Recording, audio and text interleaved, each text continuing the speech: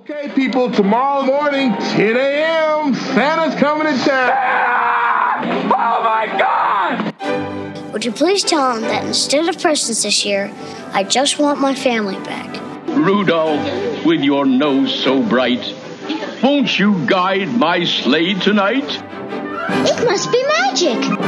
I must find some way to keep Christmas from coming. Nobody's walking out on this fun, old-fashioned family Christmas. Isn't there anyone who knows what Christmas is all about? Sure, Charlie Brown. I can tell you what Christmas is all about. Seeing isn't believing. Believing is seeing. Best way to spread Christmas cheer is singing loud for all to hear.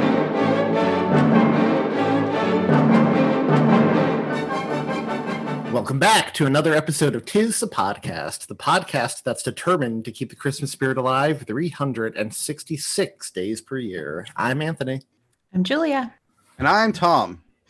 And tonight we are joined by Mark Ricks from Burro Burracho Records and Columbia Jones to discuss the split EP Columbia is on this year called Is There Even Christmas This Year? Hey, guys.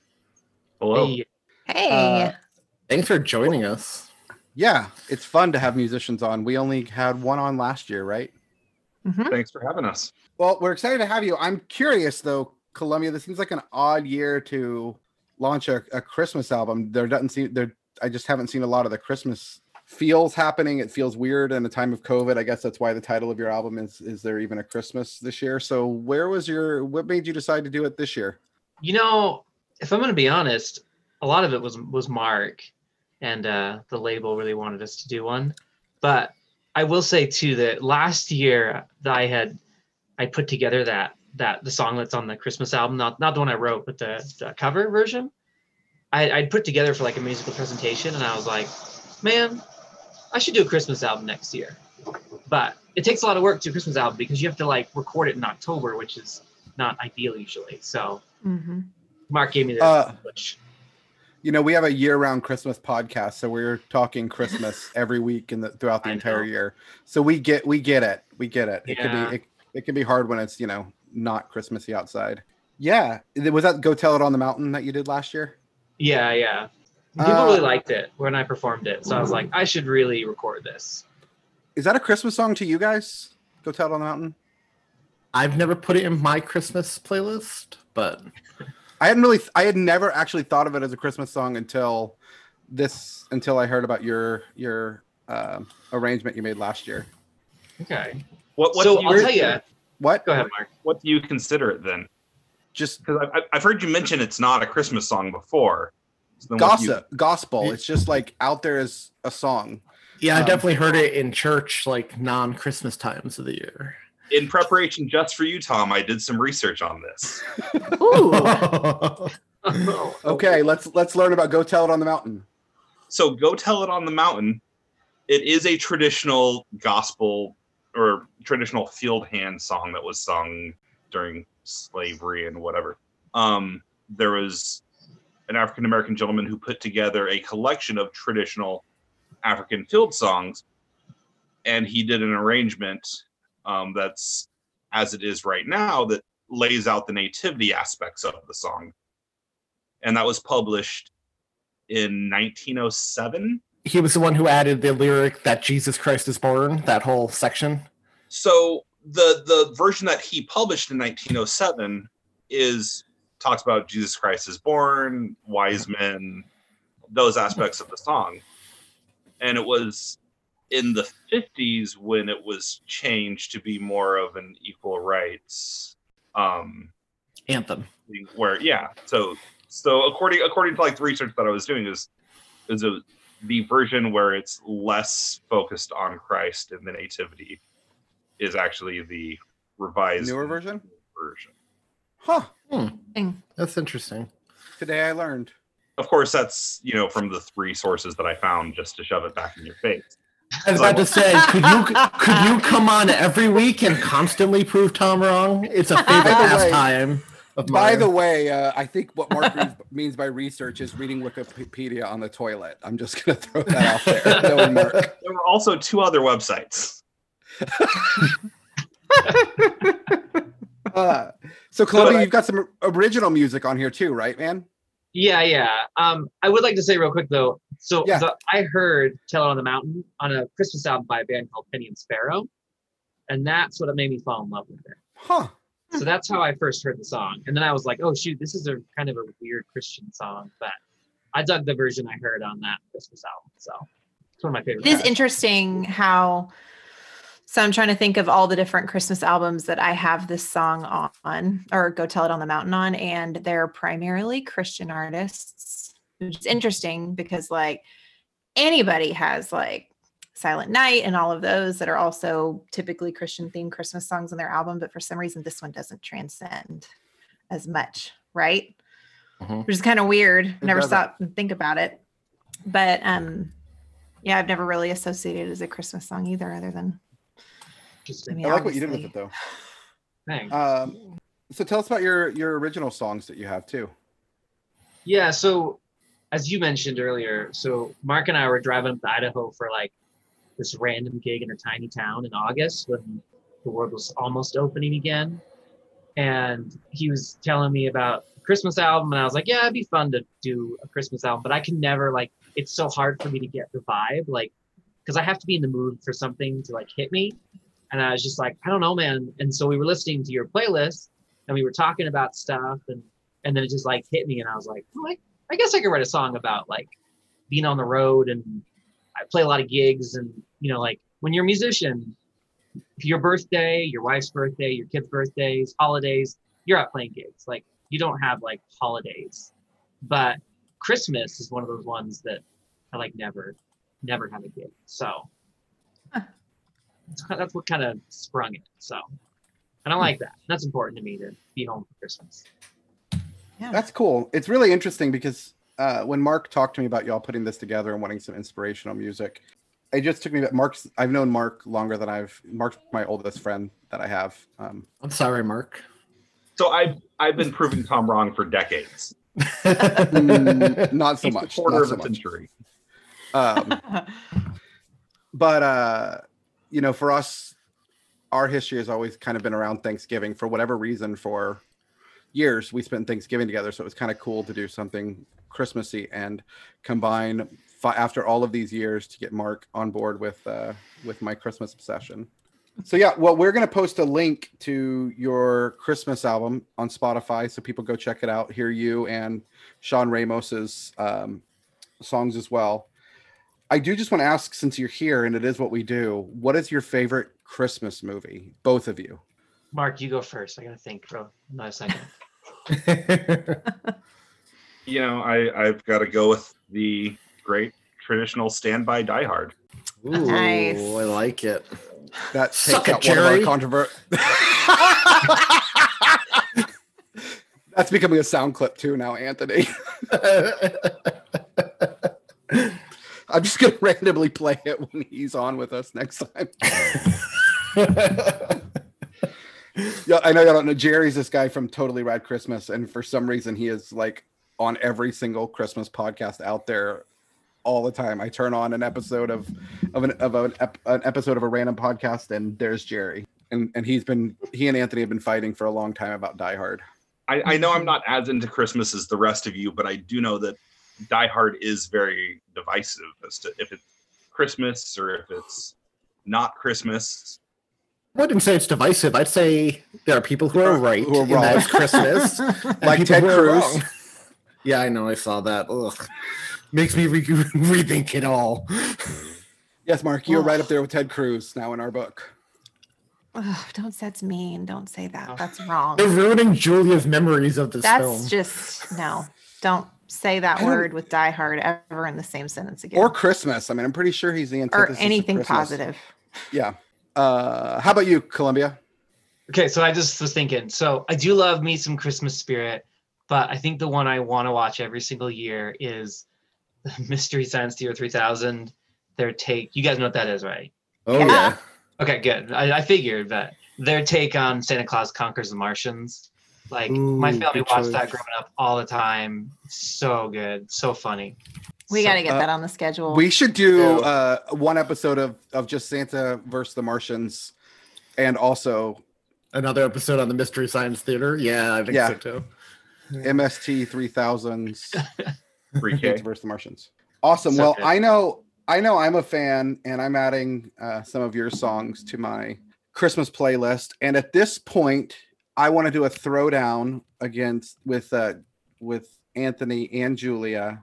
I want us each to create a Christmas playlist, and we can share it, and we can get people to vote on who puts together the best Christmas playlist. I'm down. Subjective. That'd be fun. Isn't it our whole podcast subjective, Julia? I mean, the whole thing is based on us randomly deciding what's a good Christmas movie and what's not. We have no standards here. I don't know. Music seems. Some might say, Julia, that we are underprepared and questionable as a podcast. Mark already took one hot take answer away. Anthony, do you have any hot take questions we can ask? Start some flame wars. Yeah. Okay. So speaking of Christmas music, these are the perfect guests to ask. Christmas in Hollis, yay or nay, and why? Is that a movie? I don't actually know what that is. It's a subpar. It's a Run DMC Christmas song. Attempt at a Christmas song. Well, where do you stand on the whole Death Row Christmas? Yes. Is that Christmas? Yes. Yeah. It's better. So then why was Christmas in Hollis? Because it's terrible. It was good enough for Reggie and the Full Effect to cover, and you love them. I do. But they also have a song called Dwarf Invasion, so I don't think they have a very high standard. Looks like Thom picks and chooses the facts he chooses to share on this show. Yep. I still go with no. And You would definitely know it. He doesn't know what we're talking about. Columbia would definitely know if he heard it. It's in the name. Christmas I can pull it up. Kirk Cameron Saving Christmas. The name Christmas is in it, but it is not a Christmas movie. I don't think you could argue that's a Christmas movie. It's just a crappy Christmas movie.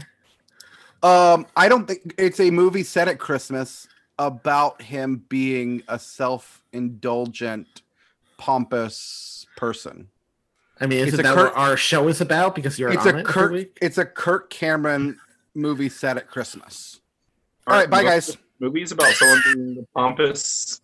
Have you seen Kirk Cameron Saving Christmas, Mark? Save yourself. No. We're doing a live watch. You and I. We're going to do a live watch. I will sit through it again if it means that you have to suffer through it as well. I will do it to make you suffer. Hey, Mark, Columbia, thank you so much. We'll be sharing links to your to the Burro Burracho Is There Even Christmas This Year album, and we'll have to have y'all back on for something else fun. Thanks. Thank you. Bye. Yep, absolutely. Bye. Thank you, guys. That was fun, y'all. Thanks for having him on, Thom. Yeah. They're doing some cool stuff. I like the music a lot. How was your week? It has been a long week. I agree with that. Just long. I messaged you guys earlier saying, I can't wait for tonight because this week has felt incredibly long already. Mm-hmm.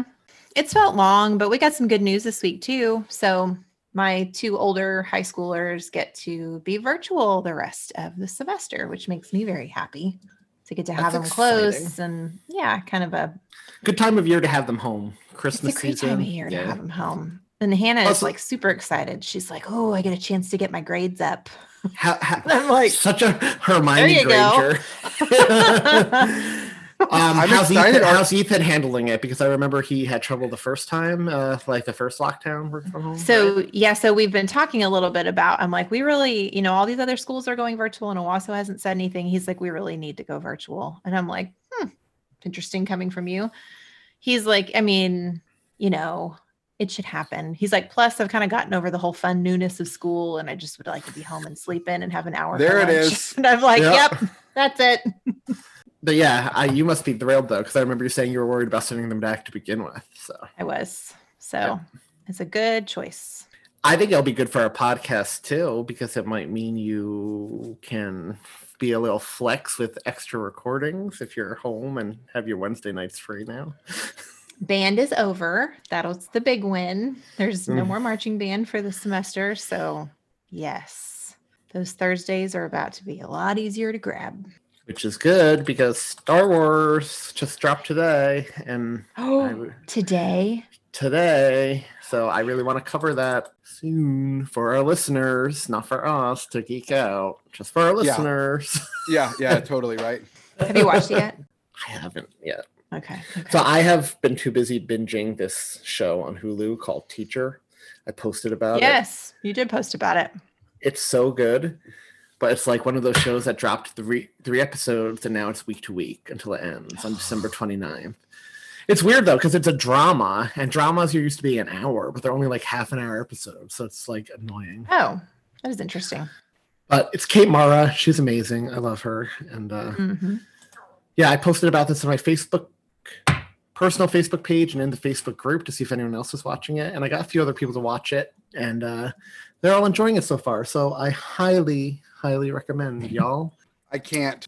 I know, because it's mental child abuse, right? It's child abuse. No, I'm just really into the Queen's Gambit, which is also a form of that's my next watch. I've heard nothing but amazing things about that one. Did y'all see Emma that she was in, that the actress that is in the Queen's Gambit was in? Nope.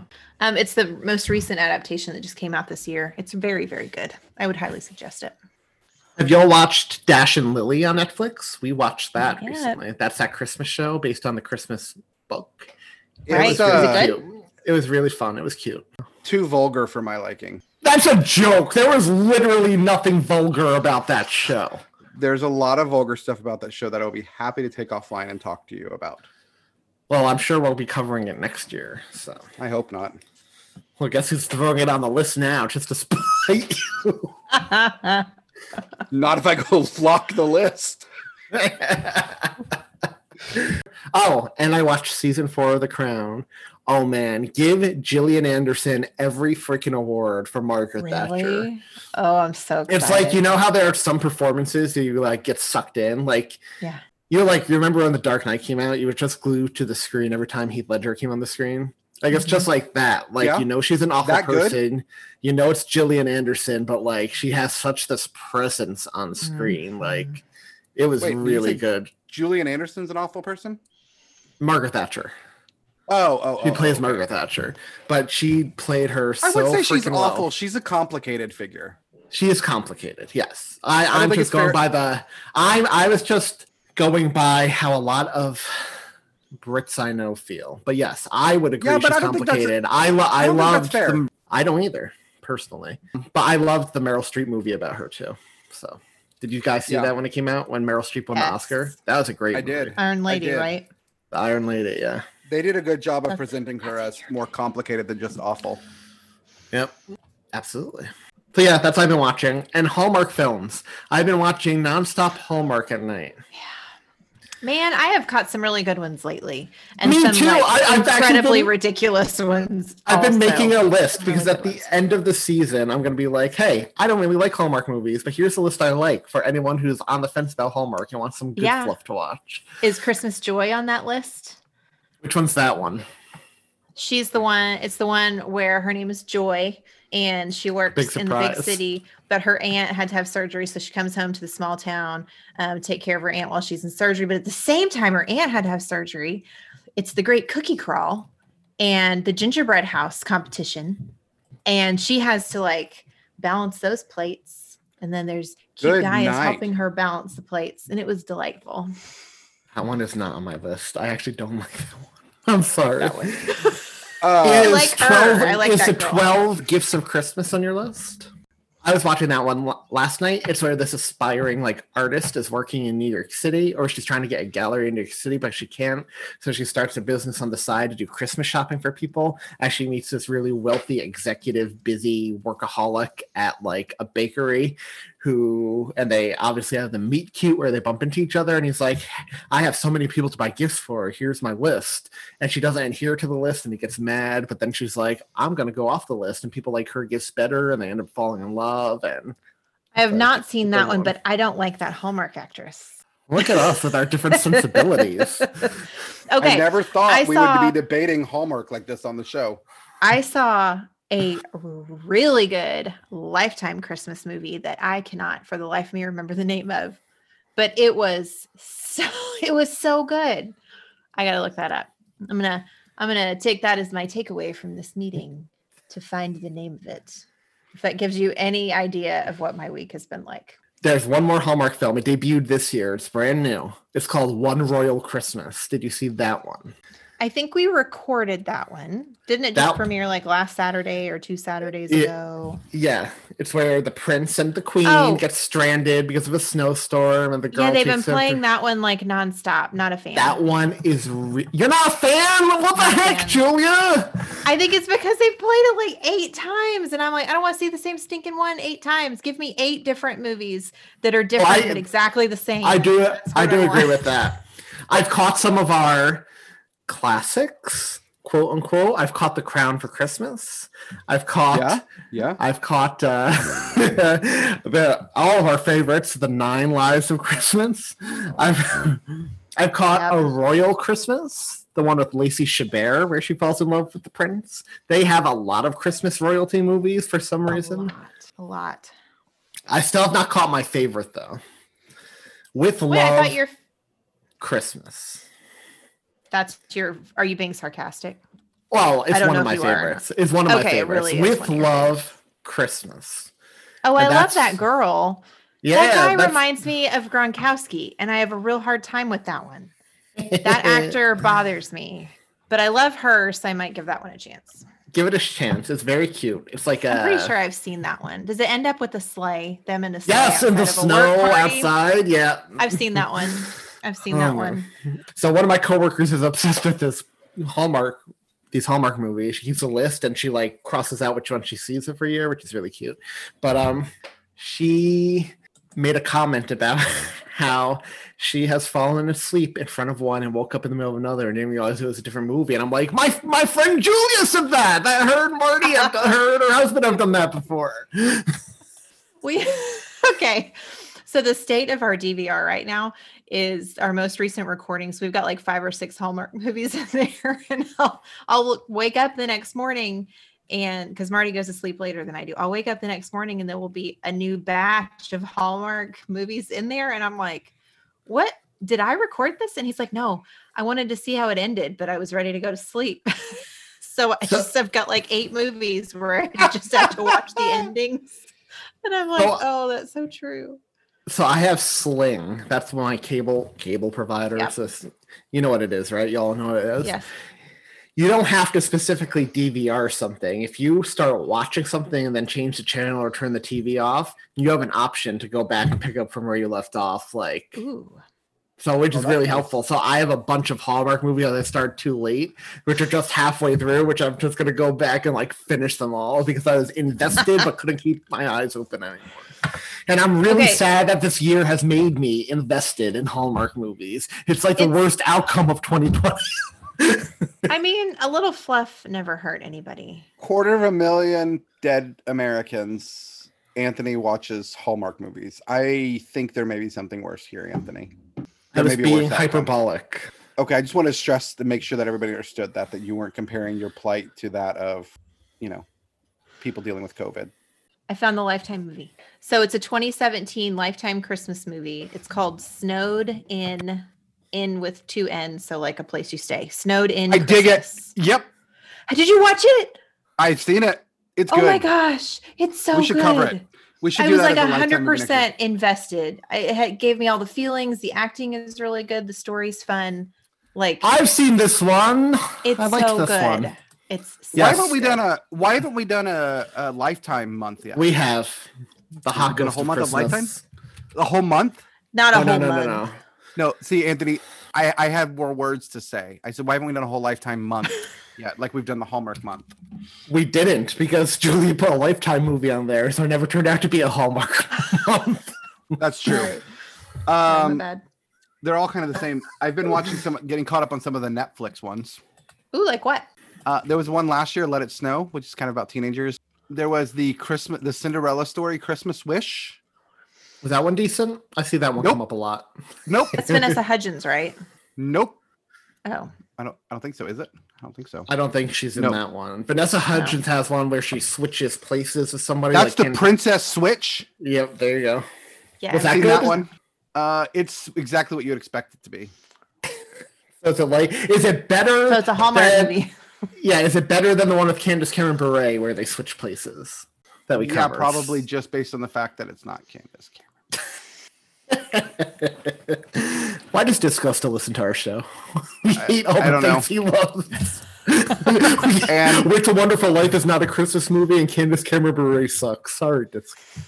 I have another one in my queue to watch called Santa Girl, which is fleeing the family business and an arranged marriage. Santa's daughter chooses a magical adventure of her own. College. Doesn't that sound awesome?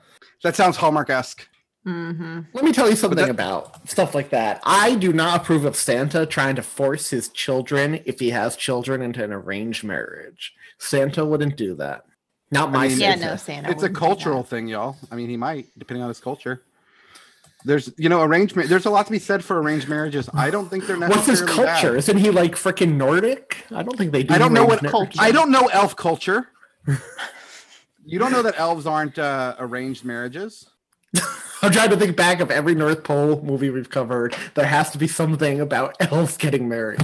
But I don't think we've ever encountered a married elf in any of the things we've covered. Buddy got married, but he was a person living in elf culture. Mm-hmm. Oh my god, we have not covered a married elf. That's insane. How are elves not married more? Maybe, just maybe, I might have the inspiration for a Christmas short story. For our Christmas Eve? The one you said, the one you told us, hold off, I'm picking a story because I'm writing one. And then you were like, I don't know if this is going to happen. Because none of you have, because you've never experienced writer's block and not had the inspiration for a story, right, Anthony? It's never hit you, never been something you've dealt with? I deal with that every day of my life. I just didn't know you were going for a real, like, hardcore good stuff. I just assumed you were going to do, he's going to do, like, Tis a Podcast the night before Christmas or something. No, I want to do a real story. Do it. I am game. I'm if you need help writing it, you have two other writers on this show too. Well, I had the writing. Julia's like, don't volunteer me. Julia's like, don't volunteer my time. I have 4 children and I'm busy. It's getting that idea off the ground, right? I mean, yeah, that's the hard part. Especially facing that first blank page of especially for something decent and Christmassy. See, I would disagree. The hard part for me is not the beginning, or it's the middle slog after you've been working on it for a while. Oh, I have no problem cranking out middle and ending. I have no problem with the ending or the beginning. It's the middle. It's like when you hit the dead middle and it's like, oh, now it's just like move it along. Kind of like what we're covering tonight, right? I knew you were going to use that as a transition. So speaking of Netflix films, original Christmas movies, tonight we are covering the brand new 2020 Netflix original musical holiday film, Jingle Jangle, A Christmas Journey. Christmas Journey is a weird name for a movie about a girl named Journey. So, quick synopsis. Decades after his apprentice betrays him, a once joyful toy maker finds new hope when his bright young granddaughter appears on his doorstep. So let's run through the credits real quick. So this movie was directed by David Talbert, who has won multiple NAACP awards for his work, The Fabric of Man, his musical Love in the Nick of Time. He produced a television reality show, Black Stage. Talbert's first film, First Sunday, was released in 2008. And he has also directed Baggage Claim, Almost Christmas, El Camino Christmas, and now Jingle Jangle, A Christmas Journey. So I feel like we're going to see him in the future a few times. Oh, yeah. So do you have a history with this director, either of y'all? I don't. No. Me either, but I heard Almost Christmas is pretty good. So let's add that to let's add that to next year, because I've never seen it. So David Talbert also wrote this movie, so that was easy. The music was done by John Debney, and you'll recognize that name because he has done a lot of work for Walt Disney. He has done The Greatest Showman. We're getting to it, but Walt Disney. I mean, I just want to say, if we're going to say music, I think that's music everybody will know, right? So he's also been covered on the show before. So I'm just going to run through some of his more famous works because you'll recognize a lot of it. started in 1990. He's done stuff before that, but nothing really big. But 1990, Jetsons, the movie, Hocus Pocus, Little Giants, Carpool, Liar, Liar, I Know What You Did Last Summer, Polly, I'll Be Home for Christmas, Inspector Gadget, The Adventures of Elmo and Grouchland, The Emperor's New Groove, Spy Kids, Cats and Dogs, The Princess Diaries, Jimmy Neutron, Boy Genius, Snow Dogs, The Scorpion King, Spy Kids 2, The Hot Chick, Malibu's Most Wanted, Bruce Almighty, Elf, Looney Tunes Back in Action, Welcome to Mooseport, The Passion of the Christ, Spider-Man 2, The Princess Diaries 2, Christmas with the Cranks, Sin City, Deuce Bigalow, European Gigolo, Venom, Chicken Little, Cheaper by the Dozen 2. This guy's all over the place, y'all. Spider-Man 3, Evan Almighty, Meet Dave, The Mummy, Tomb of the Dragon and Emperor, Hotel for Dogs, Hannah Montana the Movie, Aliens in the Attic, Old Dogs, Valentine's Day. He's done a lot of stuff. Iron Man 2, Yogi Bear, New Year's Eve, The Three Stooges, SpongeBob SquarePants movie, Sponge Out of Water, The Jungle Book, the remake, Mother's Day, Ice Age Collision Course, Home Again, The Greatest Showman, like Thom said, Dora and the Lost City of Gold, and he's scoring the upcoming Clifford the Big Red Dog movie. He's insane. He averages like at least 3 things a year. He's done episodes of The Twilight Zone, A Pup Named Scooby-Doo, which I used to love, Walt Disney's Wonderful World of Color. Do you remember that? Oh, yeah. Mm-hmm. Tiny Toons Adventures, which is coming back on HBO Max, and I'm so excited. I used to love Tiny Toons. Into the Badlands, I Yabba Dabba Doo, the Flintstones movie where Pebbles and Bam Bam get married, which is a classic. Star Trek. So he's done loads. Young Sheldon, The Orville, Santa Clarita Diet. So this guy, I mean, his quality of film ranges all over the place. So there's no denying this guy has done some iconic stuff. Elf, Hocus Pocus, like he's done great stuff. Greatest Showman. So yes, which we'll get to when we discuss this movie, but there are definitely Greatest Showman vibes in this movie. Big time. Yep. So, starring as our hero, our protagonist, Jeronicus Jangle, in modern day is Forrest Whitaker, who is an acting legend. I love this guy. Mm-hmm.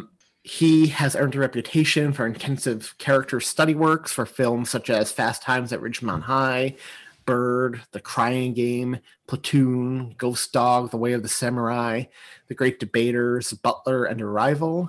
He has appeared in Rogue One, A Star Wars Story. He was in Black Panther, which he was in the remake of Roots. Did we skip that one? We did. Yeah, that's one I think the remake wasn't great. But he was. He was. I mean, this guy you could put him in a crappy movie and he's great in everything. Mm-hmm. But yeah, he was in Black Panther, of which there was a reference to in this movie. There's a Wakanda sticker on his trunk. Mm-hmm. Rest in power, King. What's your favorite Forrest Whitaker movie? Oh my gosh, he was on Battlefield Earth 2. Yep. Wait. Back in the day. The Travolta one? Yeah. Oh my gosh. It's 2 weeks in a row. Sorry, that's not my favorite. I was about to say, Julia, controversial opinion. I'm looking down through his stuff So the first time I ever saw him was in Good Morning Vietnam, and I always liked his character in that one. That movie. But my favorite might be a controversial choice because it's a real dark horse, but I really love him in the movie Panic Room. Remember that movie? I think Panic Room is so underrated. That's a great movie a lot. Yeah. He had, I don't know. I like the complicated bad guy, right? And he was very complicated. So my favorite was Lee Daniels, the butler, when he played a real life person, Cecil Gaines, who served for multiple presidents in the White House as the White House butler. He was awesome in that movie. I never saw that movie, but didn't it win for it won more tons than one of things? like awards. Yeah, it's very good. If you like the King's Speech and all that stuff, you would like The Last King of Scotland. Ooh, I never saw that either, and he won for that.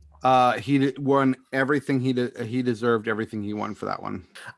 You should also see Lee Daniels Butler because Alan Rickman played Ronald Reagan and Jane Fonda played Nancy Reagan. That seems like a highly offensive casting. Yeah. What? Yeah, that really is. Why? Jane Fonda as Nancy Reagan? Yeah, why? Jane That's Fonda like Jesus is hated Christ by playing conservatives. Satan. Yeah. That's not a cool pick. That's a very curious guess. If she did a good job, then she would have deserved awards for it, as it is the exact opposite of her. Yeah, I can't believe she played Nancy Reagan. Like that she would be okay with that. Yeah, I know. Yeah, I know. Well, why would Alan Rickman be okay with playing Ronald Reagan? He's a Brit. He's fairly removed from it. She's not. That's true. Especially nowadays. Jane removed. Fonda's like the most political actor out there nowadays. Yeah, good point.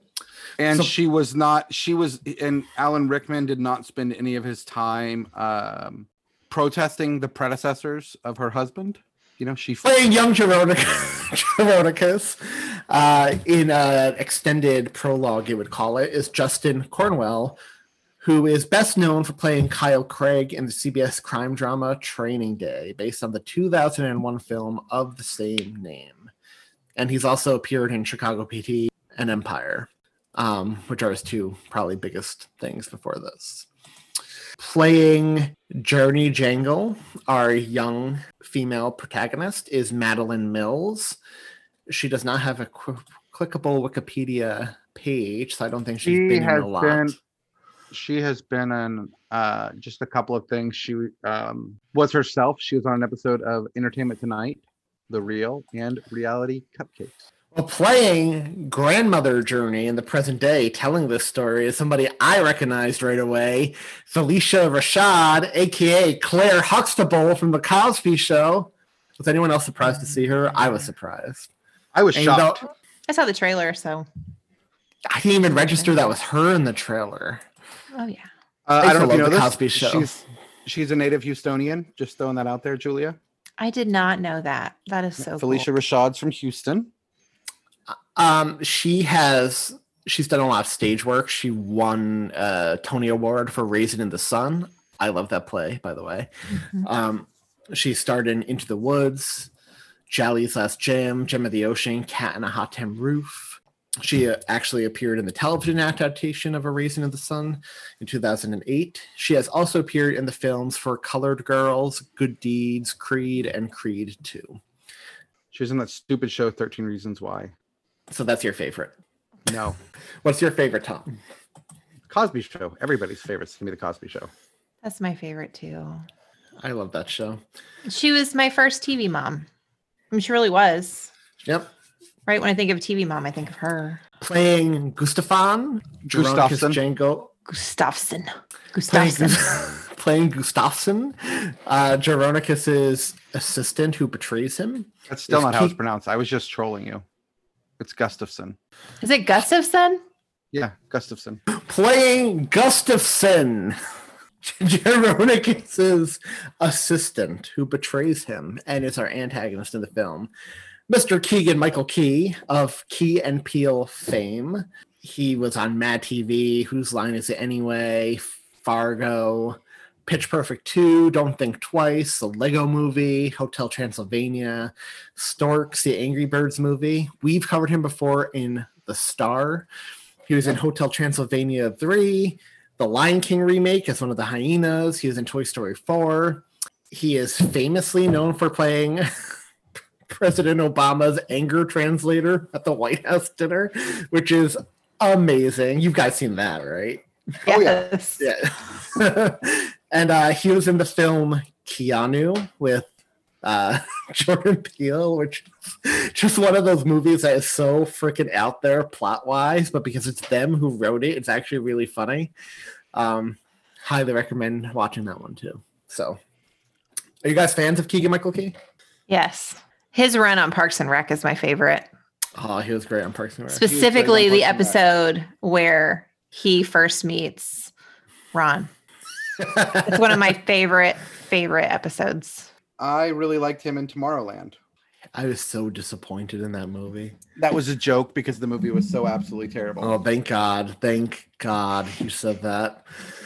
I really like him. I liked Key and Peele, but I think I like his voice work as much, if not more, than I like him.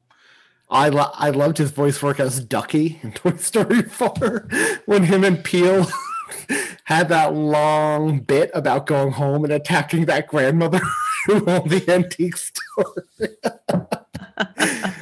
That just made me laugh so much. They let that play for so long, going home, having wine in the bath. So he is actually going to be in Netflix's The Prom, which is an amazing Broadway show that has an excellent cast. Meryl Streep's going to be in it. A bunch of people are going to be in it. So I'm excited for that. And he was in Netflix's Friends from College, which is an underrated comedy. It was canceled after 2 seasons, so I really liked him in that. But I think my favorite is the Anger Translator, just because it was so unexpected. It was funny. It was so freaking funny. Playing young Gustafson is Miles Burrow. I don't know if he has a lot to his name. He does not have a clickable link on Wikipedia. He doesn't really done a whole lot. He's done a couple of shorts, and then he had a recurring role back in 2009 on the show Scoop, playing Newspaper Boy. Well, there you go. Newspaper Boy. Hugh Bonneville as Mr. Delacroix, who is best known for Downton Abbey. Lord Grantham, which is my favorite, but underrated. He was in the Paddington movies, which those movies are way better than they have any reason to be. They really, truly are. They are so good. You know what's cool about that? He was born in Paddington, London. Oh, it's a fun little tidbit. He plays Mr. Brown. Last time I was in London, I had to go to Paddington Square just because of that movie. I love Paddington Square. So beautiful. I do too. But so is that movie. I mean, the bear, the animation for that is just out of this worldly amazing. Yeah, it's so. And those marmalade sandwiches, so good. They look so delicious. He's been in a bunch of stuff. Oh, he's going to be Roald Dahl in a movie coming up called An Unquiet Life, where he plays one of my favorite writers of all time. He's also the narrator in a Christmas movie coming out in a couple weeks called Silent Night, A Song for the World. He's also the voice of Santa Claus in the DuckTales TV series. How Santa Stole Christmas. I love that show. Yeah, he's in a lot of stuff. In this Silent Night, A Song for the World, it looks like it's going to be a concert that he is narrating with Josh Groban, Kelly Clarkson, Gavin Rossdale, Joss Stone, David Foster, Randy Jackson, Hannah Friedman. Live watch. So is your favorite Downton Abbey too as well, Tom? My favorite is going to be his role on Sophia the First. Please. No, it's not. No, it's definitely Downton Abbey. Although Paddington is pretty amazing. Paddington is pretty amazing. Well, just the breadth of his character there and all of all of the emotions he goes through. It's good. Mm-hmm. Playing Jessica Jangle, Jeronicus's daughter, is Anika Noni Rose. She is best known for voicing Tiana, Disney's first Black princess in The Princess and the Frog, which I love that movie. Mm-hmm. And she reprised the role in Ralph Breaks the Internet. Yes, she did. God, the best scene in that movie. Best scene of that whole franchise is those princesses.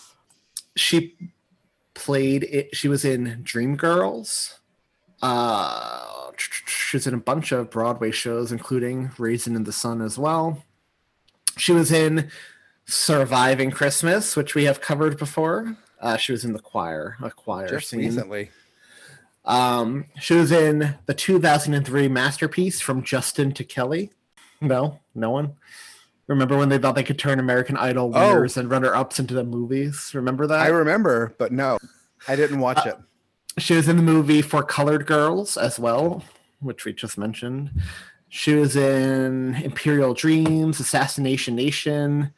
She is going to be the narrator in the upcoming film Stella Luna. I loved that book. Do you remember that book? I had no idea it was turning into a film. Do you guys remember that book? Turn that into a film. Probably animated. Yeah, but it'd be like a short. I mean, they have to really build. Remember, there are three books. They might be doing it all as one film, just called Stella Luna. I didn't know there were 3 books. Interesting. I loved that film. that book? Oh wait, no, I'm thinking of a different Bat book. Story. This is only one. Batman? Were you thinking of Batman? No, I was thinking of one. I forget what it was called. I was like, this one is only one. I did read this one too, and I looked at Julia. A2, Julia. A2. Julia wins the night. I give up. She's had a lot of television roles too. She's been on The Good Wife, Law and Order, SVU, Elementary, The Simpsons, Sophia the First, Bates Motel, Little Fires Everywhere. So, do you have a favorite of her? Not invested enough to. Tiana's my favorite. Tiana. Oh, I guess so. Tiana. Yeah, Tiana's so I good. didn't recognize her speaking voice. Like it didn't connect, right? Which she really isn't in the movie a lot. Adult daughter is really not in there much. But when she was singing the big song that she sings, I was like, man, that sounds familiar. And Hannah was sitting next to me and I was like, oh, that's Tiana. And she's like, oh my gosh, it is. And then we were like in it. We were like, yes, that's Tiana. It's awesome. Diana Babnikova plays young Jessica. And then playing what I think is the most useless role in this film, Ricky Martin does the voice and motion capture for Don Juan Diego. And it's Ricky Martin. He's more known for his music than his acting for obvious reasons. Although he's been in General Hospital. He does voice work too. The assassination of Gianni Versace. He was on The Love Boat. He was in Glee. Was he the Spanish teacher in Glee? David Martinez, the Spanish teacher. Yes. Okay. I thought I remembered that. He did the voice of Hercules in the Latin American dub of the movie. He was in American Dad as himself. He was in Minions, the Latin American dub, as Herb Overkill. He played Marius in Les Mis on Broadway. I didn't know that. Not fan of Ricky Martin. What about you guys? I mean, I'm not either, but his voice living La Vida Loca. Is nice. Living La Vida Loca. Playing Miss Johnston, the very jovial, lovesick male woman in this film, is Lisa Davina Phillip, who is more known for her stage work. She's a British actress and singer. She was an understudy for Rafiki in The Lion King on the West End. She's been in a bunch of West End plays. She doesn't really have a lot of TV or film work to her name, but I really liked her. I thought she had such presence. Loved her.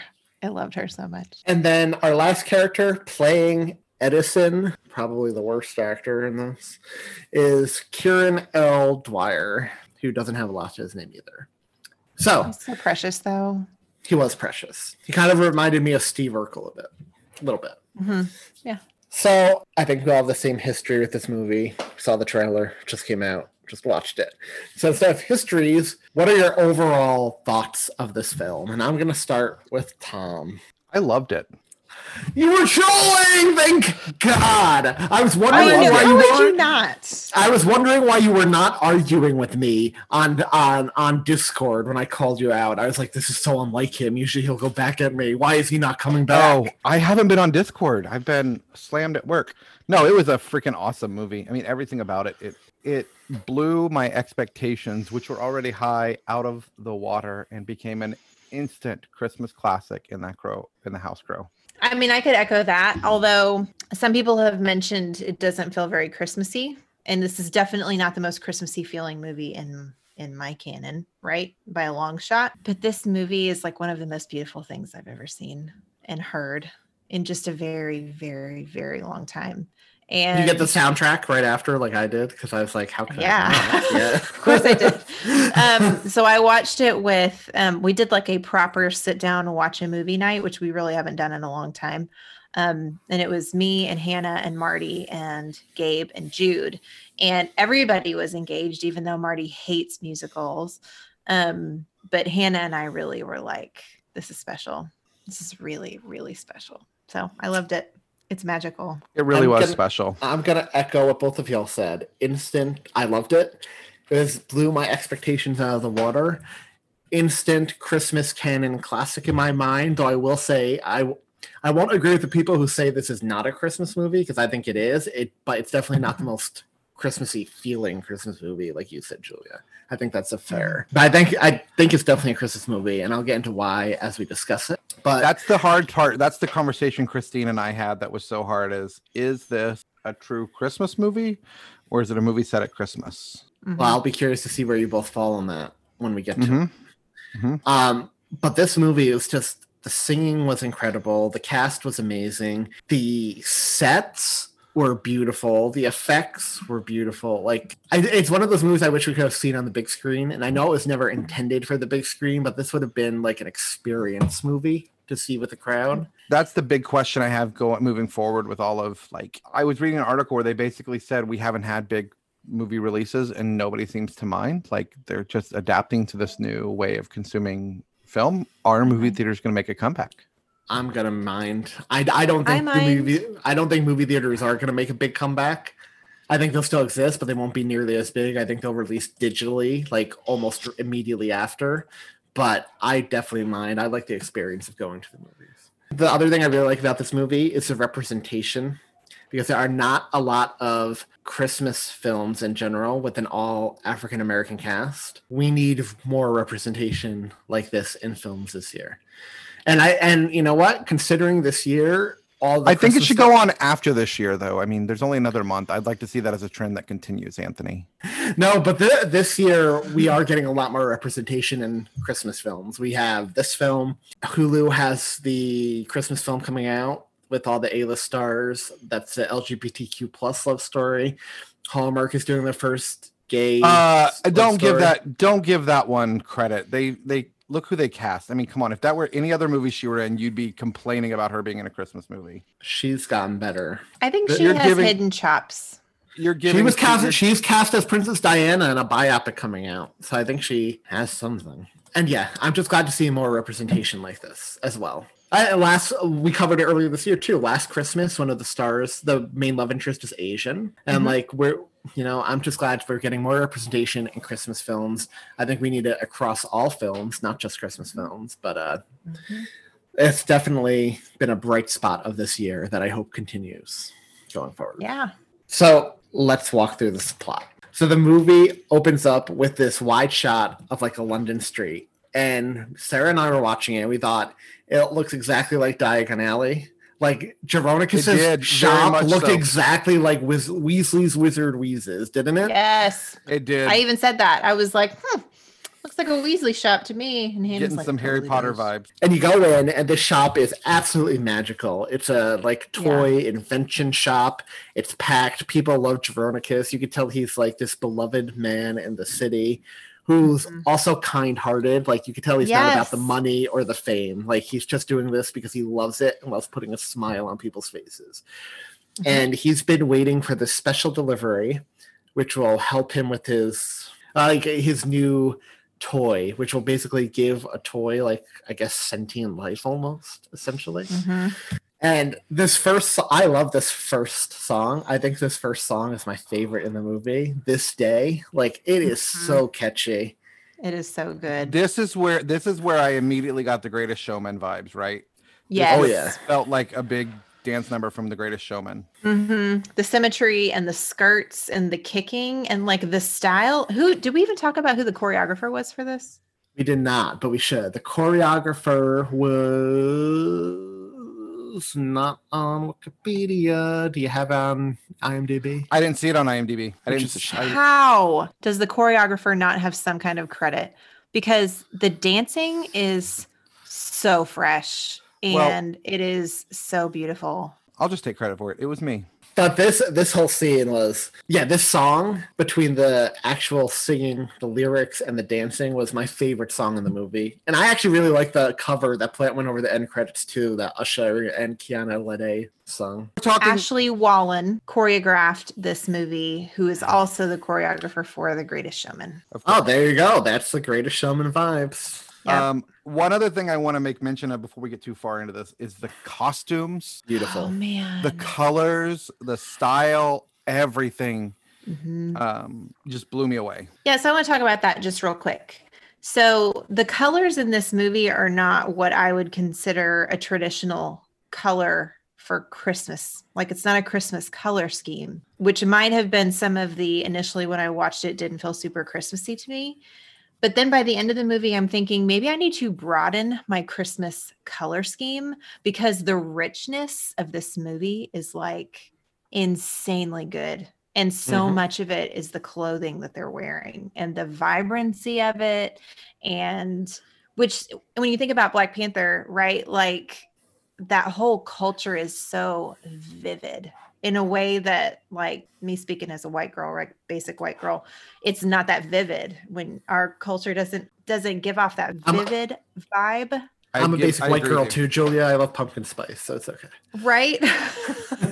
But like watching this was like stepping into that culture, and it was like the warmest thing. And I think that was my favorite thing about this entire movie is it felt so comfortable. It was like putting on, I don't know, like a fur coat, not a fur coat. PETA's gonna, it was like putting on this warm electric blanket, wrapping just a like blanket sitting around in it.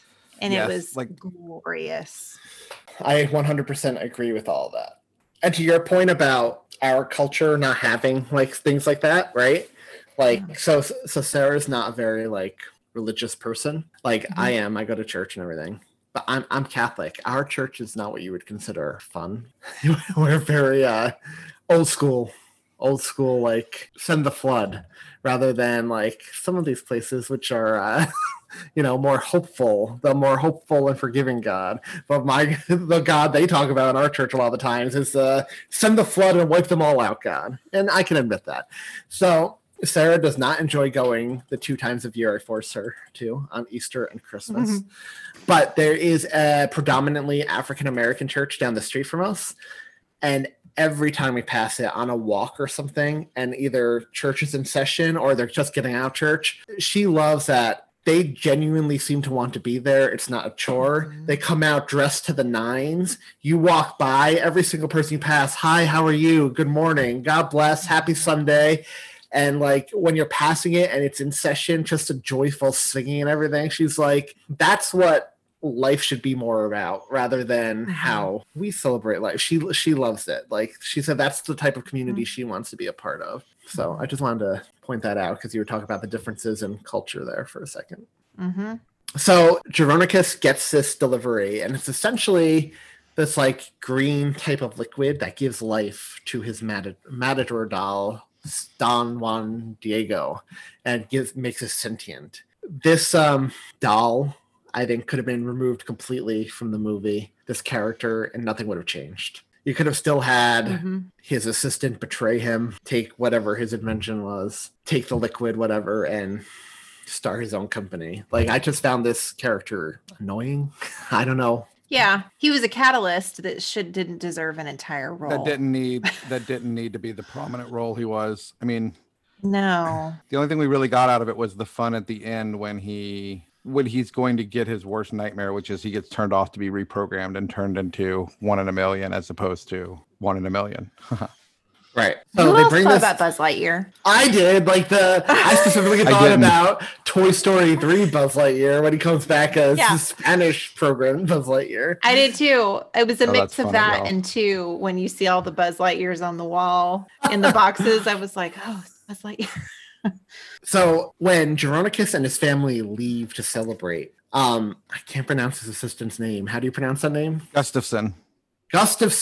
He essentially, one of his toys he invented breaks, and he becomes disheartened by this fact. And well, he feels ignored because he's been trying to get Jeronicus's attention to help him fix it for a while. And Don Juan Diego, who fears, like y'all just said, that he's going to become 1 in a million, right? They're going to mass produce him and he won't be unique anymore, preys on this frustration and convinces Gustafson to get back at Jeronicus by taking him and his book of inventions to start his own toy making company, which Gustafson does. And that's really what starts our plot. And it's very sad. And then we jump ahead 15 years or something, essentially. Gustafson didn't only steal his inventions and his books. He stole his confidence, his ability to see the magic and invent and all of these cool concepts.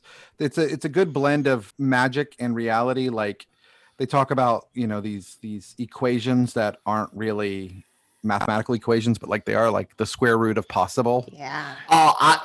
We'll get to that song. I love that song, but I love the visual representation of their mind, like their process, their whole process, their thought process playing out.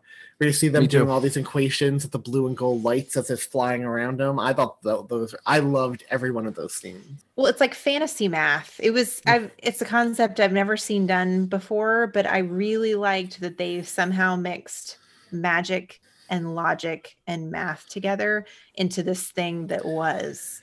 And that was so cool. And cool. And the concept of belief, which is very important to this movie. And which I will talk about again when we're talking about whether or not we think this is actually a Christmas film, because belief is so important to this movie. So we'll get to that. So we flash forward, must be 10, 15 years. And Jeronicus' shop has fell into disrepair, essentially. He's behind on his bills. He doesn't invent or sell toys anymore. He's essentially a pawn shop now? Pawnbroker. Pawnbroker. And his wife had passed away. And did you think she had gotten 15 years older? His daughter wouldn't have been 15 years older because she would have been on her own and not sent to live with other people, right? His daughter was on his own. Her daughter was grown up. That was his granddaughter, the little girl. Oh, well, we didn't talk about his daughter being sent away and everything yet, though.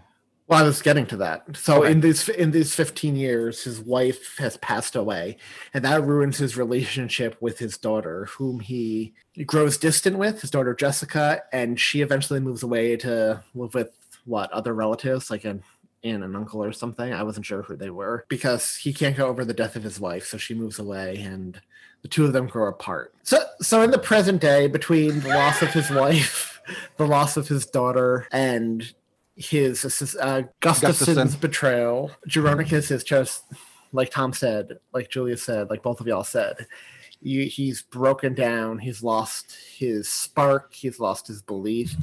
He's become this cantankerous old man, essentially, who nobody in town really likes anymore, except for this very enthusiastic male woman who is a widow who is totally in love with him. And she always drives by and tries to flirt, and it just goes over Jeronicus's head. And but she won't give up on him, and I thought that was really sweet. Like, she sees there's something there. But not only did his life kind of fall apart, but he's about to lose his shop because he's in debt. And Mr. Delacroix, the banker, basically said, pay your debts by Christmas or produce a new invention to show us that, you'll start paying your debts. That will make money. Mm-hmm. I got to give Mr. Delacroix some serious credit. He's trying so hard to help Jeronicus throughout this whole thing. And he is essentially holds the position Scrooge holds in A Christmas Carol, and Scrooge would have kicked this guy on the street without a second thought. Yeah, he would have. Meanwhile, Jessica's all grown up now in the present, and she has a daughter, Journey. And we see from Journey right away, she shares Jeronicus's old passion for inventing. And her mother's. And this is where we get the song, Not the Only One. What did you all think of this song? I loved all these songs. Yeah, I did too. I don't think there was... Journey, for being so fresh, what a phenomenal little girl. Kid actress, voice. I mean, everything. She's remarkable. So... one day, a letter arrives from Jeronicus for Jessica, and Journey essentially decides to go stay with him until Christmas morning to go spend time with her grandfather. And when she arrives, Jeronicus is completely disinterested in her. Mm-hmm. Well, he doesn't even seem to believe it's his own granddaughter, does he? Yeah. Right. He says allegedly. But he begrudgingly lets her stay under the condition she don't touch anything at the shop. He doesn't even believe his granddaughter's name is Journey. It's like J-U something. Journey, close enough. Not only is it the condition, but she has to sign a contract that she won't touch, take, or move anything in the shop. I mean, typical grandparent. Who here hasn't had a grandparent make them sign a contract not to touch anything? So here, Journey, we are also introduced to Jeronicus's young assistant, who is Journey's age, called Edison. And this guy, kind of like I said earlier, is basically Steve Urkel at the age of 8 years old.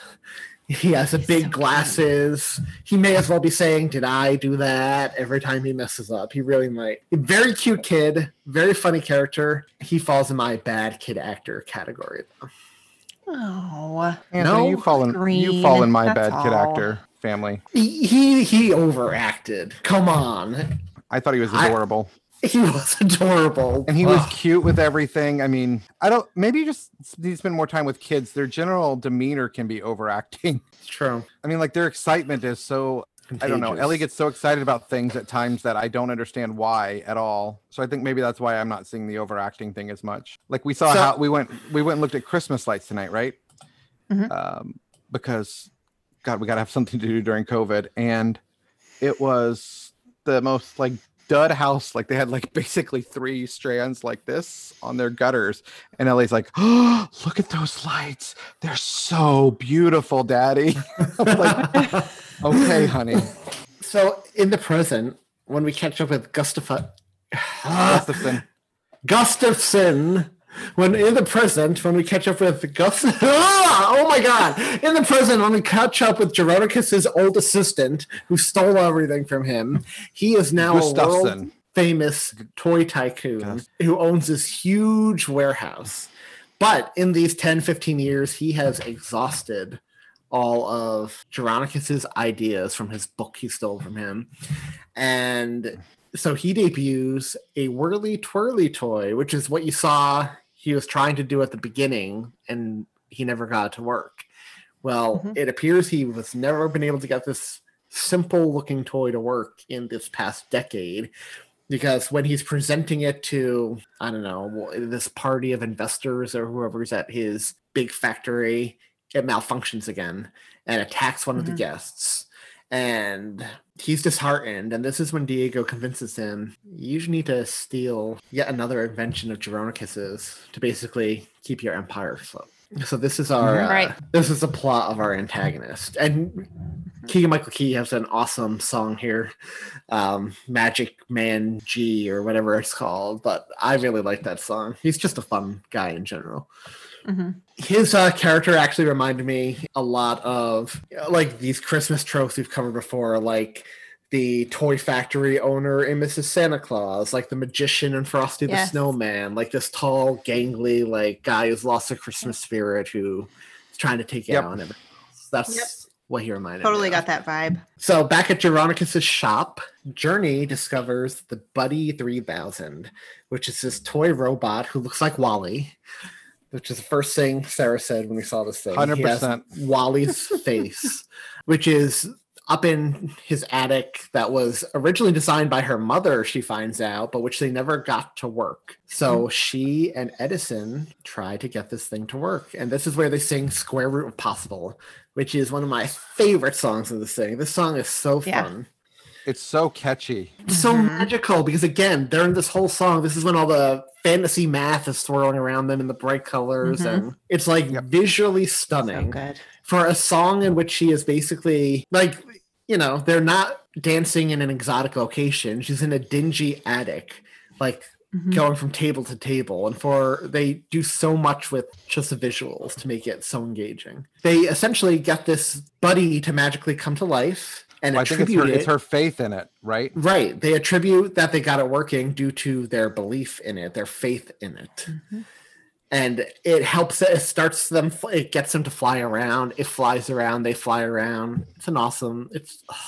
It was, again, magical. Like, if I was a kid, I would have been enthralled by this scene right here. Yeah. Well, I think one of the cool things here was, or one of the plot, what's what I'm looking for? One of the plot holes I didn't buy in this was when Geronicus came in and they were flying, he still didn't believe them that something was going on. I just didn't really buy that, you know?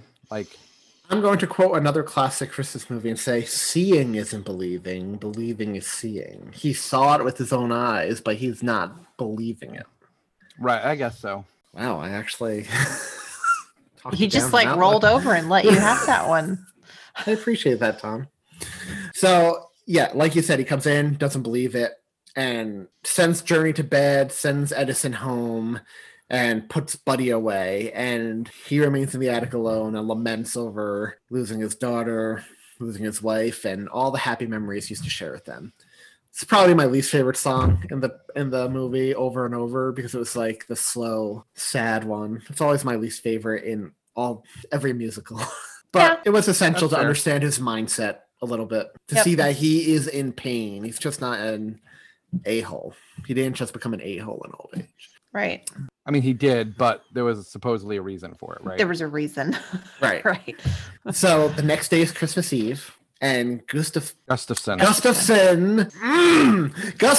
in town, and he is basically waiting for his moment to strike, right? Waiting for his moment to go into the shop and steal an invention, essentially. And he gets this moment when Geronicus and Journey leave and get into this amazing snowball fight with all the village children in the street. The choreography in the scene was so fun. Loved it. Everything So about it. fun. It all starts though with Journey trying to have, it's obvious she's trying to connect with her grandpa, with Geronicus, because she throws a snowball and hits him. And we see the first like glimmer that his walls are cracking with Journey, right? Like he smiles, he's like, "Oh, you're gonna get it now," and he gets engaged. And then there are these kids come out from the woodwork, and it's a snow fight dance. It's like girls versus boys, but the choreography, like when they're all in sync, and like when the girls do the twirl around, stomp their feet, and do the basically, so fun, so cute, so fun. It felt like it felt very West Side Story though. Yes, totally. Like we're in this 100%. fight, but we're gonna dance it out. Or dance fighting. Y'all all watch The Middle, right? Yes. No. Like where what's his name always thought fighting was gonna be like dancing. Yes. Why I also liked here, like you said, you're starting to see the cracks in Geronicus's. You started to see him revert a little bit to who he used to be, and that's also coming through visually as you're seeing his magic math come through a little bit in this scene. Like he does this awesome thing. He throws a snowball and zooms past her, and then kind of comes back and hits her in the head. Like it was cute. Yeah. Magic. Cute. Yep. But when they return to their shop with their bond strengthened, they find Edison tied up because Gustafson has broken in and stolen Buddy, because he witnessed Buddy flying around the previous night through the window when Edison and Journey were working on him. This makes Geronicus angry. He doesn't want anything to do with getting Buddy back. He just wants to leave it be, right? He doesn't want to engage in a conflict. But Journey and Edison decide they're going to infiltrate Gustafson's factory later that night and get Buddy back. But first, they hitch a ride with the mail woman. And I just love this character. She brings so much joy every time she is on screen. She does. So they sneak. Yeah. She's the comedic relief. They sneak into the back of her truck. They drive to his factory, which, by the way, you don't really see it until the end, the final shot of the film. But this factory on top of this mountain with the village houses circling the mountain around him, all lit up in the snow, was beautiful. Yep. So she delivers the mail to the factory, and that's when the kids hop off, sneak into the factory through this big air vent, essentially. A fan is off. They sneak in through it and get into the factory that way. And they witness Gustafson unveiling Buddy to a new crowd of investors, but because he doesn't know what powers Buddy, which is belief and faith, Buddy doesn't work. So they basically laugh at Gustafson and leave, which angers him so much he orders Buddy destroyed. Burn Not him. Not just destroyed, incinerated, right? Incinerated. Of course, Journey and Edison manage to save Buddy before that happens. But in the process, they're discovered, and there's this kind of chase through the cat and mouse chase throughout the factory. And as this is going on, Geronicus realizes that the kids are missing, put together where they went, and gets a lift to the factory for Mrs. Johnston to go save them. So she gives Jerry a ride. My name's Geronicus. When you're walking, you're Geronicus. When you're in here, it's Jerry.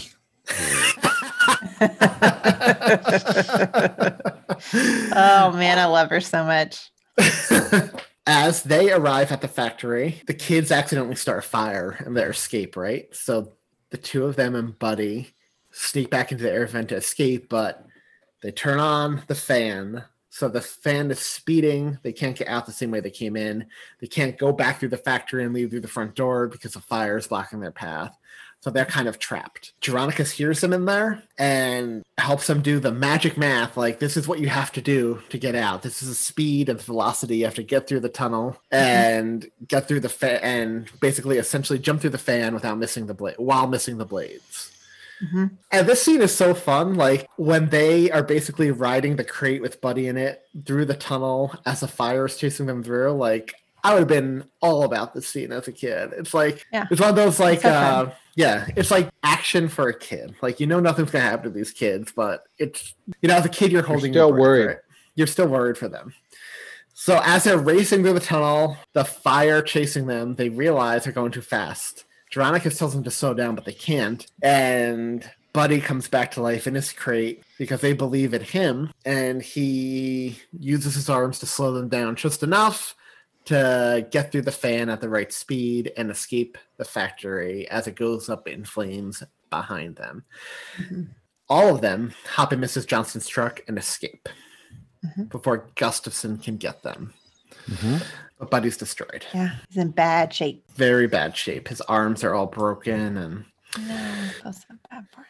what happens then? They get back and they work on Buddy, right? Well, yes. They try to, and then the kids go to bed, right? Yes.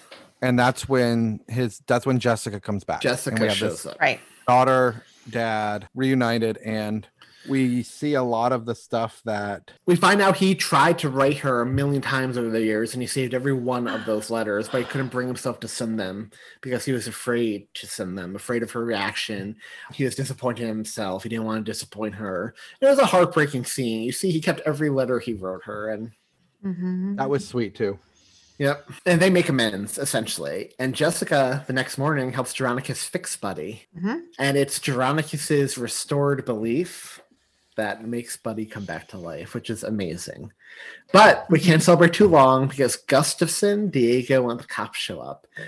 And Gustafson accuses Veronicus of stealing Buddy from him, and they want to arrest Veronicus, but Journey had a plan for this, and it turns out she had made notations on the plans for Buddy. On the plans for Buddy, which Gustafson stole, and when held up to a flame in blue ink, it reveals property of Jingle Jangle or something. It was using that sort. same ink that she had to sign the contract with. Yep. So Gustafson is arrested. And as he's being taken away, Veronicus reveals, I wasn't neglecting you all those years ago. I was going to help you fix that toy. I had the missing part and I was going to show you how to fix it, but you had already left by the time I came back. And it broke my heart. But there's this moment of like understanding between them. You could see Gustafson feel a bit of remorse before he's dragged away, right? Yep. So as he's dragged away, Veronicus keeps Diego, takes the life-giving component out of him for reprogramming, thus shutting Diego down. And so Mr. Delacroix shows up, says, hey man, do you have the money or do you have something that's going to save your shop? And he sees Buddy. And he's impressed enough with Buddy to give Veronicus funding for any invention he desires to make. Ever again. Yeah, forever. Which saves the store and restores its popularity, which is awesome. It's such a sweet moment. And then, so what started the film bookmarked, you saw this old grandmother reading this story to her children. A story about Veronicus Jangle to the children. And it's bookended at the end here where we find out that this grandmother is actually Journey herself. She's reading the story to her own grandchildren. And at the end here, she reveals Buddy, who's still functioning and living with her. And they say, she tells them it's time to see her grandfather, their shop. So with Buddy's help, they all fly over this amazing shot of London lit up in the snow to what used to be Gustafson's warehouse, now with a big J on it for Veronicus. And you get that amazing shot of them flying over the mountain with the village wrapped around it, with the warehouse at top, and the movie ends. And it was magical. It was so good. Is it a Christmas movie though? I'm going to say yes. And it's because faith and belief are the major drivers of the story. And those are the two biggest things associated with Christmas, right? That's in every Christmas movie, belief and faith. And you can't remove those aspects of the story without changing the story fundamentally. So I think if it had a different driving force, it would have been a movie set at Christmas, but it didn't. Those are essential to the plot. Those Christmas concepts, those concepts are so strong at Christmas. They're so essential to the plot. That makes it a Christmas movie to me. And what we did get of Christmas, the snow and the lights and stuff, it wasn't overdone, but the little bits of Christmas we did get were really pretty and really like atmospheric. So I'm going to say, and it's about family, and 100% it's a Christmas movie, in my opinion. What about y'all? I have a hard time coming down so easily on it. It feels Christmas is not a big part of the plot. It feels more like a movie set at Christmas. What did Christine say when you guys talked about it? Because you said you guys got into a little debate over it, right? Well, she said it felt like a Christmas movie to her. So we just kind of went back and forth on what we actually thought. We didn't ever land on a consensus. Julia?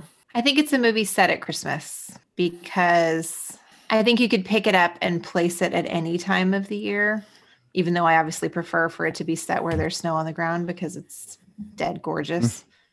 And it would still be the same story. And I almost don't like, not that it being Christmas devalues it at all, because it totally doesn't, right? So don't misinterpret me there, but I almost feel like it diminishes the power of the family aspect of the movie and this redemption that Geronicus has if we also say, Christmas had something to do with it.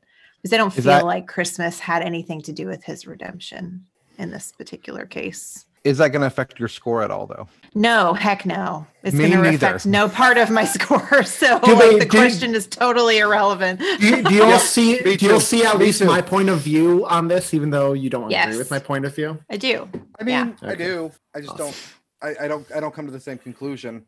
But with Julia, this is the first movie I'm going to say that was set at Christmas where there will be no points deducted for that fact. Is it going to be in your Christmas canon, even though it's just set at Christmas? Yeah.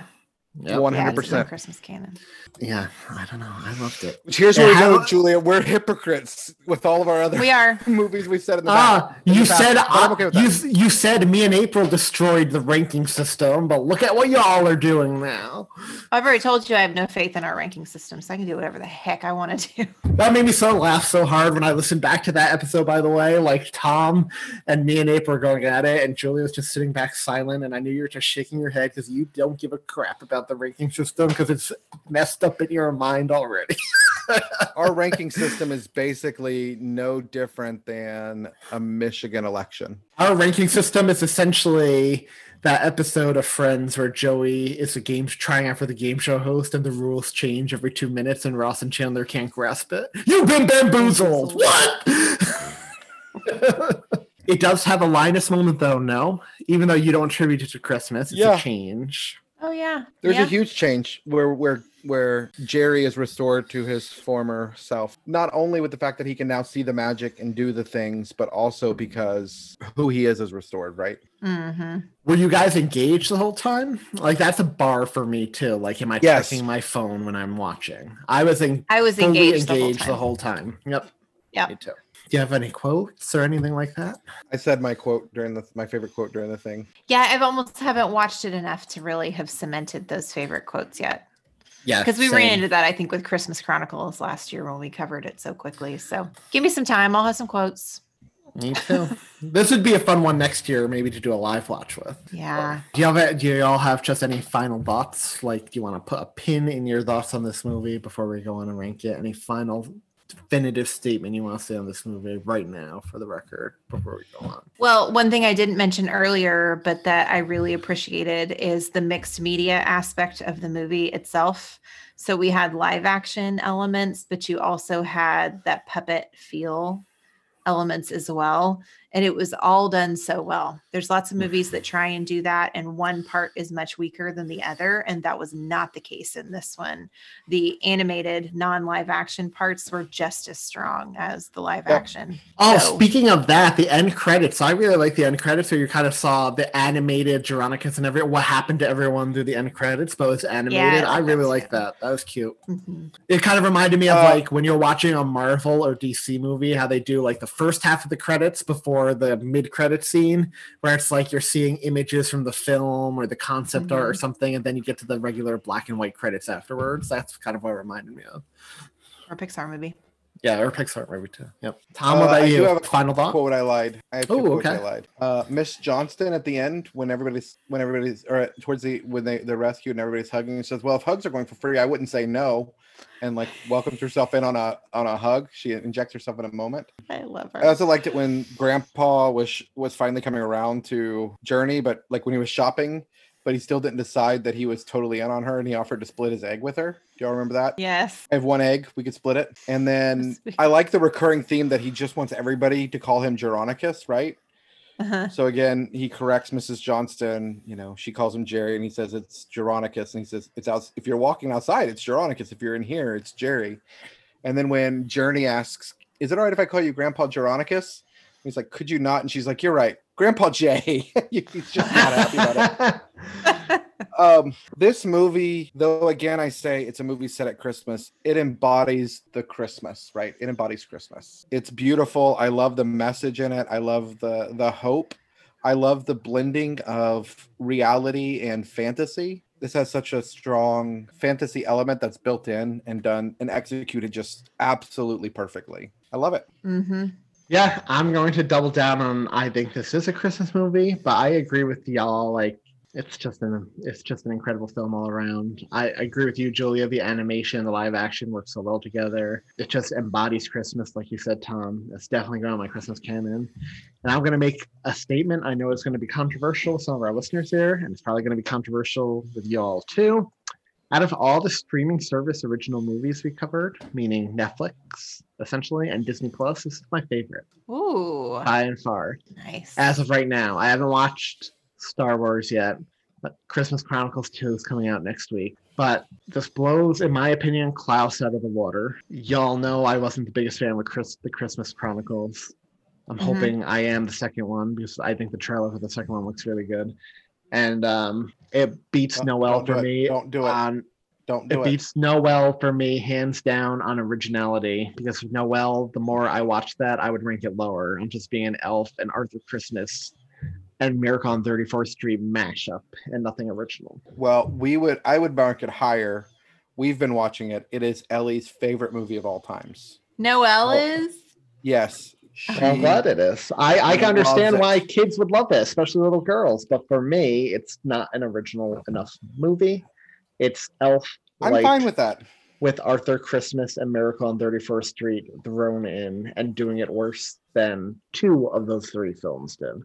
I can't say it did it worse than Arthur Christmas because it didn't, but it did it worse than Elf and Miracle on 34th Street. That's for sure. Next time, come up with a different scene than the sign language scene. You don't take the most iconic moment from Miracle on 34th Street. Anyway, this isn't about Noel, but that's what I wanted to say. This was my favorite original, as of recording this, 11/17. This is my favorite original streaming movie we've covered on this show so far, by far. Having said that, let's go rank it. I'm going to come in at a 9.5. I'm coming in at a 10. I'm going to give it a 9.3, which gives us an average of 9.6, which puts at number 3 on our list in That's What Christmas Is All About, Charlie Brown, Tier 1. It comes between Mickey's Once Upon a Christmas at 9.7167, and it beats out the Santa Claus at 9.57. So this falls at number 3 on our list. Woo! It's been a long time since we had one fall in Tier 1. A long time. That's the truth. Well, we've got two more in the next week to come in that high. In the next 2 weeks to come in that high. So keep dreaming, pal. So I can be hopeful. You can be hopeful. You can. I'm actually cautiously optimistic for the Christmas Chronicles 2. It will have to overcome its crappy CGI and the awful Belschnickel casting for me. But I'm optimistic about it because the trailer did look good. So we actually did get a lot of feedback for this movie, which I want to get into, but we got a piece of interesting trivia for last week's movie, Jack Frost, I wanted to read because I read this and I can totally see it. So that Reddit guy commented on Reddit, "Hey guys, It's been a while, but I managed to catch this episode. I wanted to throw out a fun fact about this movie that I learned about recently. Apparently, George Clooney was originally cast as Jack Frost, and they designed the puppet to look like him. After he bowed out, Michael Keaton replaced him, leaving us with a George Clooney snowman with Michael Keaton's voice. I loved this movie as a kid in the 90s, and I'm excited that you got around to watching it for the podcast. Now, if you look at that snowman, you can totally see the George Clooney inspiration, can't you? Yep, I could see it. Totally makes sense. Which he told me, he wrote that on Reddit, and it blew my mind, quite honestly. I was like, whoa. So I thought that was very interesting. And maybe that's why I find the snowman creepy. There's a disconnect between Michael Keaton's voice and what Michael Keaton looks like, but it makes total sense now. Anyway, we did get feedback on this film, though. Stephen Beach, aka Disco 54, wrote, "It's not a Christmas film. It's pure joy, though. Just like the kid in Polar Express got the first gift of the season, this was our first real major movie of the season, and I sat and watched like a kid. Wide-eyed and enthralled. This is the kind of film that cinema was made for, but worked just fine while we were cozy at home. Netflix keeps pushing the envelope when it comes to huge films through the season, and I think that this, Klaus and Christmas Chronicles, will become every bit as loved as Elf in time. Also, Mrs. Johnston is my spirit animal. She has it going on." I love that. I agree with a lot of that comment, but again, I think it's a Christmas film. I don't think Klaus and Christmas Chronicles will be beloved as Elf, but hey, to each their own. Glenn Warren, fellow Christmas podcaster, Susan's Eatings podcast, wrote, "I watched this a few nights ago and it's been lingering in the back of my mind for a while. It's a great movie full of color, song, and spectacle. It has a great positive message of believing in yourself and you can achieve anything, even fly. But to me, this is not a Christmas movie. I love Christmas so much. I have a podcast about Christmas food. But if you take the Christmas out of this movie, the story will be the same." So he's kind of going what you said there, Julia. "We followed Veronica's Jangle and learned that he is a great toy maker and all the townspeople of this Dickensian steampunk town are in love with his invention." Ooh, that's a good way to describe it. Dickensian steampunk. That's totally what it is. That is. Steampunk. Absolutely. So much so that they break out song and dance at the beginning of the movie to show us. Yes, the story was originally conceived as a Broadway play, and it shows. Oh, that's interesting. Most of the story takes place in the workshop of Jingle Jangle, and one can easily see this adapted as a stage production. Oh man, it should be. I hope it is one day. The characters are larger than life, and while there is conflict and sadder moments, we know that Veronica and his family will eventually come around and find joy again. One aspect of the movie I thought was a throwaway was when Journey and Edison have to escape the factory through a very large air vent. Impractically large, you might say. There's a firefighter that are leaving through the factory. They have to use a suspension roller crane outside. It's similar to the carrot scene in Disney's animated Christmas Carol with Jim Carrey. Oh, it kind of is. Scrooge is miniaturized and races through town, eventually going through a sewer to escape a death carriage. It seemed totally unnecessary to only plan for some possible future game tie-in or new theme park ride. I'd ride that theme park ride. I would. That being said, Christmas doesn't seem to be the heart of this movie. It's only used as a plot device to make time. Jangle's shop will be shut down if he doesn't come up with a new idea by Christmas. Jessica's picking up Journey on Christmas Day, and the children at the beginning of the movie are told the story on Christmas Eve. Take these elements out and you tell the same story. So again, what you said. It's true. I disagree. That's debatable. Debatable. Claire Doyle wrote, "I wasn't too sure when it started, but then I loved it. The fact I got to watch it in peace might have added to my enjoyment."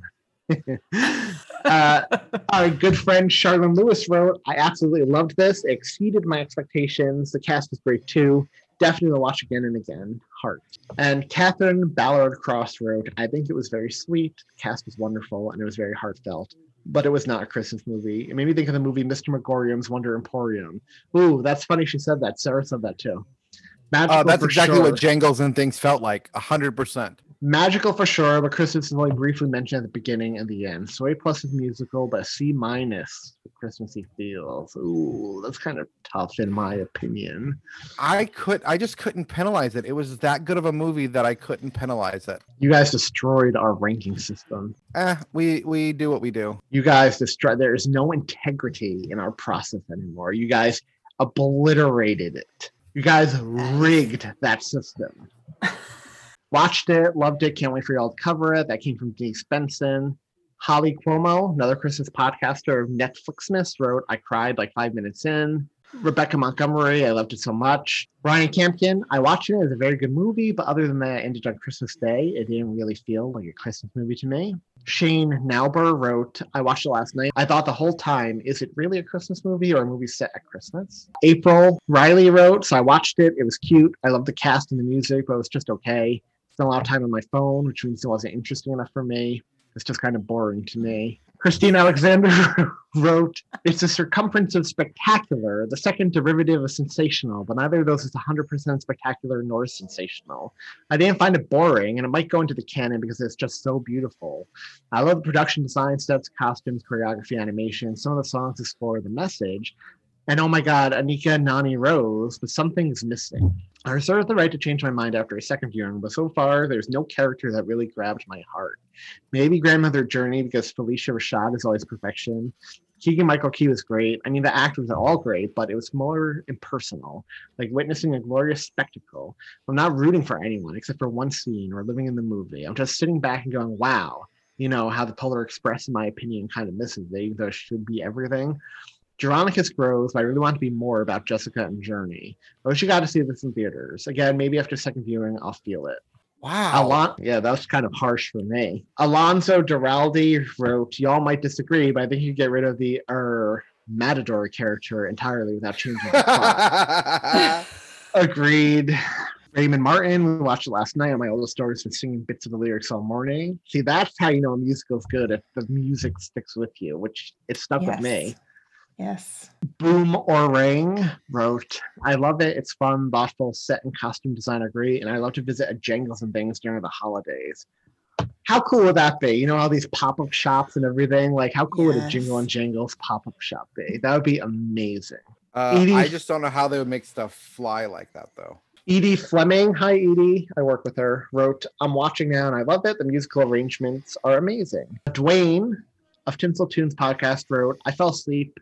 I didn't realize it was a musical. We stopped watching about 15 minutes in. Then later on in the day, we finished it off. I really enjoyed it. There you go. Lots of people agreeing it's not a Christmas movie. I'm agreeing with y'all. Some harsher criticism for the film than I would have thought, but that was surprising to me. But I am perfectly happy where it falls on our list. It deserves, in my opinion, all the praise, all the accolades, and I want to see more content like this. Mm-hmm. And it was such a pleasant surprise. I feel like this year's been rough. Like, not just 2020 rough, but rough in terms of what we're covering. This was a nice little way, a nice way to start the end of the year, kind of thing. Yes. Yeah. So where can listeners who haven't weighed in yet weigh in on what they think of Jingle Jangle? Julia? You can give us your opinion on this movie at any of our social media locations. At any of our social media sites. You can find any of those by going to tisthepodcast.com/Twitter, Facebook groups, Reddit, Instagram. Our Facebook group is definitely our most active area right now. Reddit would be second. So if you really want to engage with other listeners as well as us, you can definitely find some really good engagement on Facebook group. We love all your posts about all Christmas stuff, even things you see in all these Christmas groups. You know, if you want to talk about Elf or A Christmas Story, don't feel like, you know, oh, we see them in every group. They don't want to hear about that again every Christmas. No, we do. We want to discuss all the Christmassy things all the time. And even things that aren't Christmas that just make you happy, whether it's Disney, comic books, Marvel, Batman, Harry Potter, other holidays like Halloween and Thanksgiving. We want to hear it all. We want to engage with you. We want to get to know you. We want to know what you love about the holiday season and what you love in general. Because we're one big family. And that's the best thing about our social media is it really does feel like a family. So come and engage with us and our other family members. It's a safe place if you're a Christmas fanatic, and it's a safe place if you're not. We'll get you there eventually. We also have other content in another location. Thom, you want to talk about Patreon? I do. We have a Patreon account, and I have some exciting news. We just ordered some stuff for our patrons. We're going to have to wait for it to get here, so I'm hoping it's here before Christmas, but y'all have some cool stuff coming. And right now, I am ordering Christmas cards from Tis the Podcast for all of you awesome patrons who get cards. So, yay! Yay! You got a few things coming in your mail. Not only stuff, but you get bonus episodes. Just dropped last week. Our Thanksgiving episode in which we cover the movie Turkey Drop, which was That's a fun episode. That was an interesting movie to cover. It was a fun episode. And coming up in your regular feeds this week for extra bonus content, because it's Thanksgiving week, a Charlie Brown Thanksgiving. A Charlie Brown Thanksgiving, which Julia in particular is very, very fond of. And you'll have more stuff coming up in the coming weeks in both Patreon and your main feed. So get excited. And also get excited because we only have 792 hours until Christmas. That is 33 days. That is 4 weeks. Guys, okay, that's a little terrifying. Can I just tell you that right now? We need to stop saying this now. Yeah, okay, now see, it's so great most of the year when that number gets smaller, but now I'm getting into uncomfortable numbers where I don't have enough time to fully experience the joy of the season from a day-to-day moment. So if we could just slow that down right now, that'd be great. I know. It's now that we're hitting Thanksgiving this week, this is when time can really slow down. Speaking of which, before we go, what are you all doing for Thanksgiving? We know the holidays are going to be a bit different this year. Our little quarantine pod is doing Thanksgiving just here at home. Is your quarantine pod? My parents will be in Ohio, or else they would be our quarantine pod. But Marty's grandmother that lives in the neighborhood that we, we're with her quite a bit. She'll be coming over as well. But you, Thom?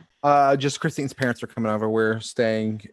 They don't go anywhere, see anybody. We don't go anywhere, see anybody. So we have a safe space. Yeah. My mother's doing it for my father, mom, me, Sarah, and then her two sisters and grandma, because my uncle, grandma's son, died of COVID earlier this year. So she just wanted to do something for them. First holiday without him. But yeah. So that's what we'll be doing. And yeah, it'll be nice. It's not the amount of people around your table, right? So you spend it with full love. Well, I would still love to spend it with my mom. I know. I haven't seen my mom in like a year, y'all. This is insane. I know. That's sad. And I know it's hard for a lot of people, but we are here for y'all. We have our little extended virtual family. We hope the podcast brings you some joy. And as hard as it is, there is a slight light at the end of the tunnel now. Vaccines are on the way. Take it seriously now. If you just buckle down now and take this seriously for the next few months, we're almost through. Come on, we can do it. And we will be here as a podcast to help you every step of the way. Right, y'all? Oh, yeah. Including with next week's movie, The Christmas Chronicles 2. And the movie the week after that, Dolly Parton's Christmas on the Square, featuring the return of April Riley. So do your homework, y'all. Have a wonderful Thanksgiving. I think I speak for all of us, Thom and Julia, myself, when we say we're thankful for all of y'all. And we'll speak to you next week. Bye, y'all. Bye. Bye. So much less energy. Bye. Time stands still, can't explain what I feel. If this is really real, nothing's ever gonna be the same. I get to say goodbye to the struggle in life, say hello to the sky, spread my wings and fly away.